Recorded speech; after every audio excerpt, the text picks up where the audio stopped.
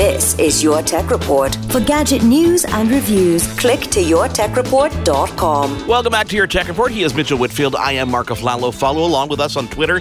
It is at Your Tech Report, Facebook.com/Your Tech Report, Instagram.com/Your Tech Report. You're getting the theme. It is Your Tech Report. So as we alluded to prior to the last break, there was potentially a pretty big cyber attack that was averted earlier this week. And to find out more about this and to really kind of dig deeper into this, we have a guest who's on the line with us, Craig Williams, Director of Outreach at Cisco Talos. Number one, welcome to Your Tech Report, Craig. How are you? Pretty great. How are you? I'm good. It's Friday. It's amazing how often things happen in the world or almost happen in the world that we don't even know about. And when this press release crossed my desk about this cyber attack that was averted, I figured, this is a good opportunity to kind of talk about security and talk about the, kind of best practices that people can implement in their lives. But let's talk about this cyber attack. Can you give us a little bit more details? I heard about, 500,000 infected systems that were just waiting for the command to attack that would have caused pretty big damage? Absolutely. So, effectively what we found was what we believe a well-funded nation-state plotting a way to attack other countries more or less anonymously. And the way that they were doing it was through basically small business and home networking devices. So things like routers, things like your NAS that you may store your kids' pictures on, they were targeting those devices and using those to tunnel through them so that as they carried out attacks, it would come back to the home user or the small business and not the actual country. It's funny because people ask me a lot about things like malware and how it can affect themselves. And I try to explain to people that it's not always about affecting the person in which, installs that malware on the computer. It's about sometimes, and I've had, websites and I've had my own servers, and I've had people who have managed to get in and plant something, and then they plant, let's say, a web page that looks like an RBC web page login, and then they spam out people, and people come back and try to collect information based on what they put on my computer, and I didn't even know it existed. So I try to explain to people it's not necessarily about maliciously doing something to you directly, but sometimes it's about using you as a conduit to get to other people, and this is kind of an example of one of those instances, isn't it? Absolutely. One of the ways I always think about it is effectively what the bad guy was doing was recruiting an army, and that army that they needed was one that was spread out across the globe. And so in order to build that army, they found certain types of networking devices that were very poorly defended because they hadn't been patched. I mean, let's be honest here. Who wakes up, on a Friday morning and thinks, hey, you know what? I've got to go patch my router. That doesn't happen for the average home user, and the bad guys are taking advantage of that and using these devices to fight their battles. On an enterprise level, there are IT departments, there are people who are specialized and hired to make sure that the infrastructures maintain, the security, things that are updated, make sure there are firewalls and VPNs in place. But a casual consumer on a home router, whether, be a Linksys, D-Link, TP-Link, whatever it is, how important is it to make sure that those devices are updated and how, are these companies doing what they should be doing to make sure that we even know we should be updating these? Well, so let's start with the first half of that question. I think it's absolutely critical that people take the responsibility to check to see if these devices are updated. And you know what? If you're not into that, if that's not your thing, well, when you get the device, log into it and just flip auto update to on. The vast majority of devices these days will allow you to do that, and that'll make sure the proper security patches are put in place. If you don't do that, you're basically risking these attackers sitting on these devices and spying on your network traffic. So things like your potential bank accounts, your passwords, your usernames, your Facebook profiles, everything that you thought was private and personal is now going to be in the hands of the attackers. And for the second half of that question, it's actually a bit more complicated, right? The reality is there is no device that's 100% secure.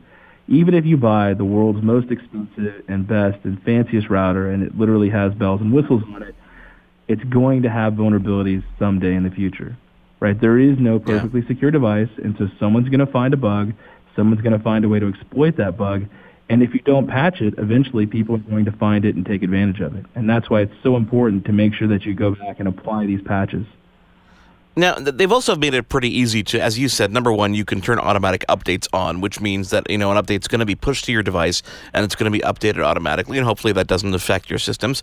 But there are, more complicated systems. I use Ubiquiti networking at home, so I'm constantly in there updating patches, and I've been, victim of it. I always forget, every couple days or every couple months I should really go in and make sure there's an update, or at least turn on the auto updates, or at least subscribe to be notified when there's an update so that I do it. But here's an interesting question for you, because a client of mine came to me and they have a fun business. They're all remote workers. There's no real central office, so there's no server. They're using Dropbox for their cloud storage. They're using basic, Exchange email for hosting. And he came to me and he said, someone told me that we should be using VPNs all the time so that our data is encrypted and we're always protected. Do you think is that a fair statement, or are we covered enough with our home internet connections and the ISPs? What kind of precautions should we be taking? Is that a fair statement to be using a VPN all the time? That's a really great question. So let's address that at certain pieces, right? Because on some levels it does make sense, and on other levels it doesn't make sense. So for this particular vulnerability, because it affected you at a router level, it actually might help. Right? If you're using an external VPN and the attacker is on your router, well, any traffic that's not already encrypted is going to be encrypted going through your router. So in that sense, yes, it might actually help you out. On the other hand, though, if your router is compromised, the attacker can still carry out attacks from it and impersonating you and all kinds of other bad things. So it doesn't necessarily save you from everything, but certainly using a VPN can help. Now, where it really helps you out is when you're using websites that simply don't provide encryption, particularly if you're in a country where they're trying to filter your traffic or inspect your traffic. That's where the use of a VPN, for everyday things can really pay off. Now, here's an interesting one for you, because that's kind of how I responded to it as well. I kind of explained, I said, when you're at home, you're in a little bit more stable of an environment because you control that environment better. I said, but if you're on the road a lot, there are lots of instances when you're in hotels, when you're in foreign countries, when you're in public places where using a VPN is a smart idea. But when people go online these days and they look for VPN services, I'll tell you, the top probably 300-400 are services that are used so that you can watch Netflix in Canada and get the U.S. content. It's not about necessarily keeping your connection secure as much as it is about, making you look like you're in a different location, which at the same time, may serve the purpose of encrypting your data. That's great. But at the same time, it tends to slow it down because you're, forcing your traffic through a different country. Are there services that people should be looking at that are smarter? Are there hardware that maybe is a better option? What would you recommend? And I'm not going to hold you to it, obviously, but just kind of your opinion based on being in this world. You're going to turn me into an advertisement. That's a very astute observation, right? You're absolutely right. So there are different tiers of VPNs. There are some that operate to provide security. There are some that operate to provide, the impersonation of you being in a different geographic location. And then there are some that do everything, right? Personally, I use private internet access at home, and it serves all of my purposes. But I think it is a couple dollars a month, and so I'm sure there are cheaper alternatives. But for me, it provides that security. It provides the ability when I travel to find VPN servers that are local to the countries I'm in, and I'm reasonably pleased with it. That said, it is important to realize that it is not foolproof security. Right? Even if you have an encrypted tunnel from you to the website, you're still completely vulnerable to all the different kinds of client-side attacks.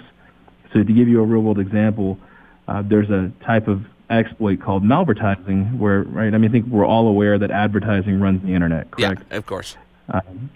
And so what happens is basically a bad guy will submit an ad to an ad company that has an exploit inside of it, or it links to an exploit, and that ad will end up, say, on a major news website. Well, you wake up, you go to the news website with your coffee, all of a sudden through your encrypted tunnel, which none of the security devices between you and the server can see because it's encrypted, spits that malicious ad back to you, and you become exploited. So having that traffic encrypted is a bit of a double-edged sword. While it does provide security, it can also provide security for the attackers because it will mask their exploit in a way that it cannot be seen. It's one of these things that I think people are a bit naive sometimes when it comes to their own security online, and it's because there's a lot of information. There's a lot of information that try to spin you in different directions. Obviously, working at a company like Cisco, you see this on a daily basis, and you guys have been protecting enterprises of all levels. What about the argument? Here's a good one for you, just for fun. What about the argument that Macs aren't prone to viruses and malware? I say this as a Mac user just because I like the fact that it kind of built off of BSD and Linux. Yeah. It is true that, think about it from a bad guy's perspective, right? If a bad guy is going to invest 40 hours in deploying a piece of malware, what are they going to target? Well, they're going to target what has the maximum potential payoff. And for years and years and years, that was always Windows, right? There was always more Windows users, and so it just did not make financial sense to target Mac users. It didn't mean Macs were secure, right? Like I mentioned before, there is no bulletproof software, there is no bulletproof code, everything has bugs. The thing is, are they worth looking for, and are they worth weaponizing? And so as Macs become more popular, that answer becomes yes and yes.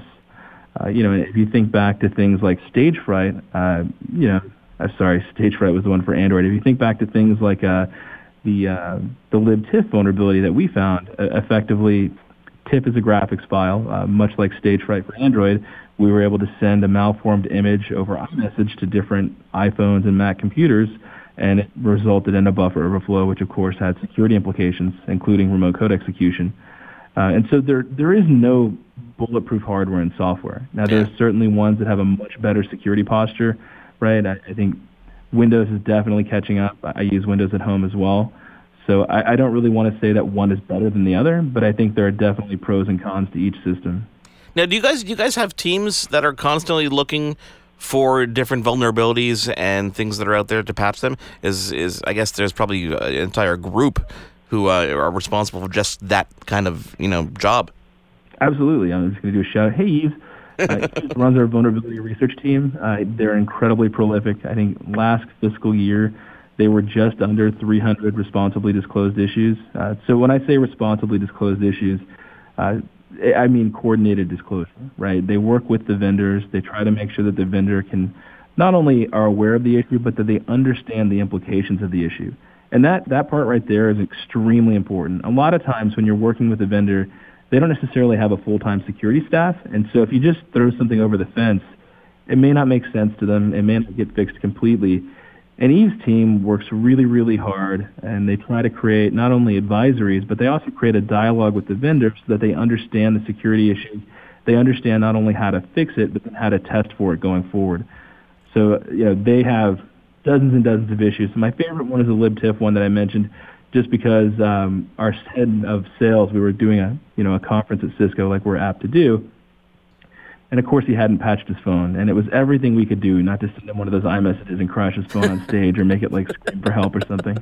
This example, 500,000, infected systems, obviously you got law enforcement involved. How key is that element of it, not only on in the U.S. and Canada, but how do you get other law enforcement agencies to help squash, instances like this? So that's an interesting question. So when we look at people always ask me, what's the Talos difference, right? And there's a lot of things that we do differently at Cisco Talos, and I think the main one is a lot of companies just focus on taking down the server, right? Anybody can have a server taken down, right? Anybody can have a bunch of samples taken offline, but really the core difference is trying to find a way to force the actors to change their business model because you make it A, too risky, or B, too expensive for them to continue any other way. And so working with law enforcement, working with intelligence partners like the Cyber Threat Alliance, these are all things that we do in Talos to try and make it too complex for our adversaries to continue on with that business. Very cool. Well, Craig, thank you so much for taking the time to join us. It's kind of fun to, obviously, it's good to hear about things after they didn't happen as opposed to after they did happen. So it's a little bit refreshing, and I thank you for joining us on that end of things. And I think that we have a good lesson here for our listeners and our viewers, which is really just, make sure you keep on top of your devices and make sure you're constantly keeping things updated, because doing that alone is doing your part in making sure that you might be, in charge of stopping the next potential large cyber attack. It is Your Tech Report. He is Mitchell Whitfield. I am Mark Aflalo. Head on over to youtube.com/Your Tech Report. Of course, follow us on all our social media, Instagram, Twitter, Facebook, and whatnot. Let's take a quick break, and we'll be right back. Your Tech Report will be right back.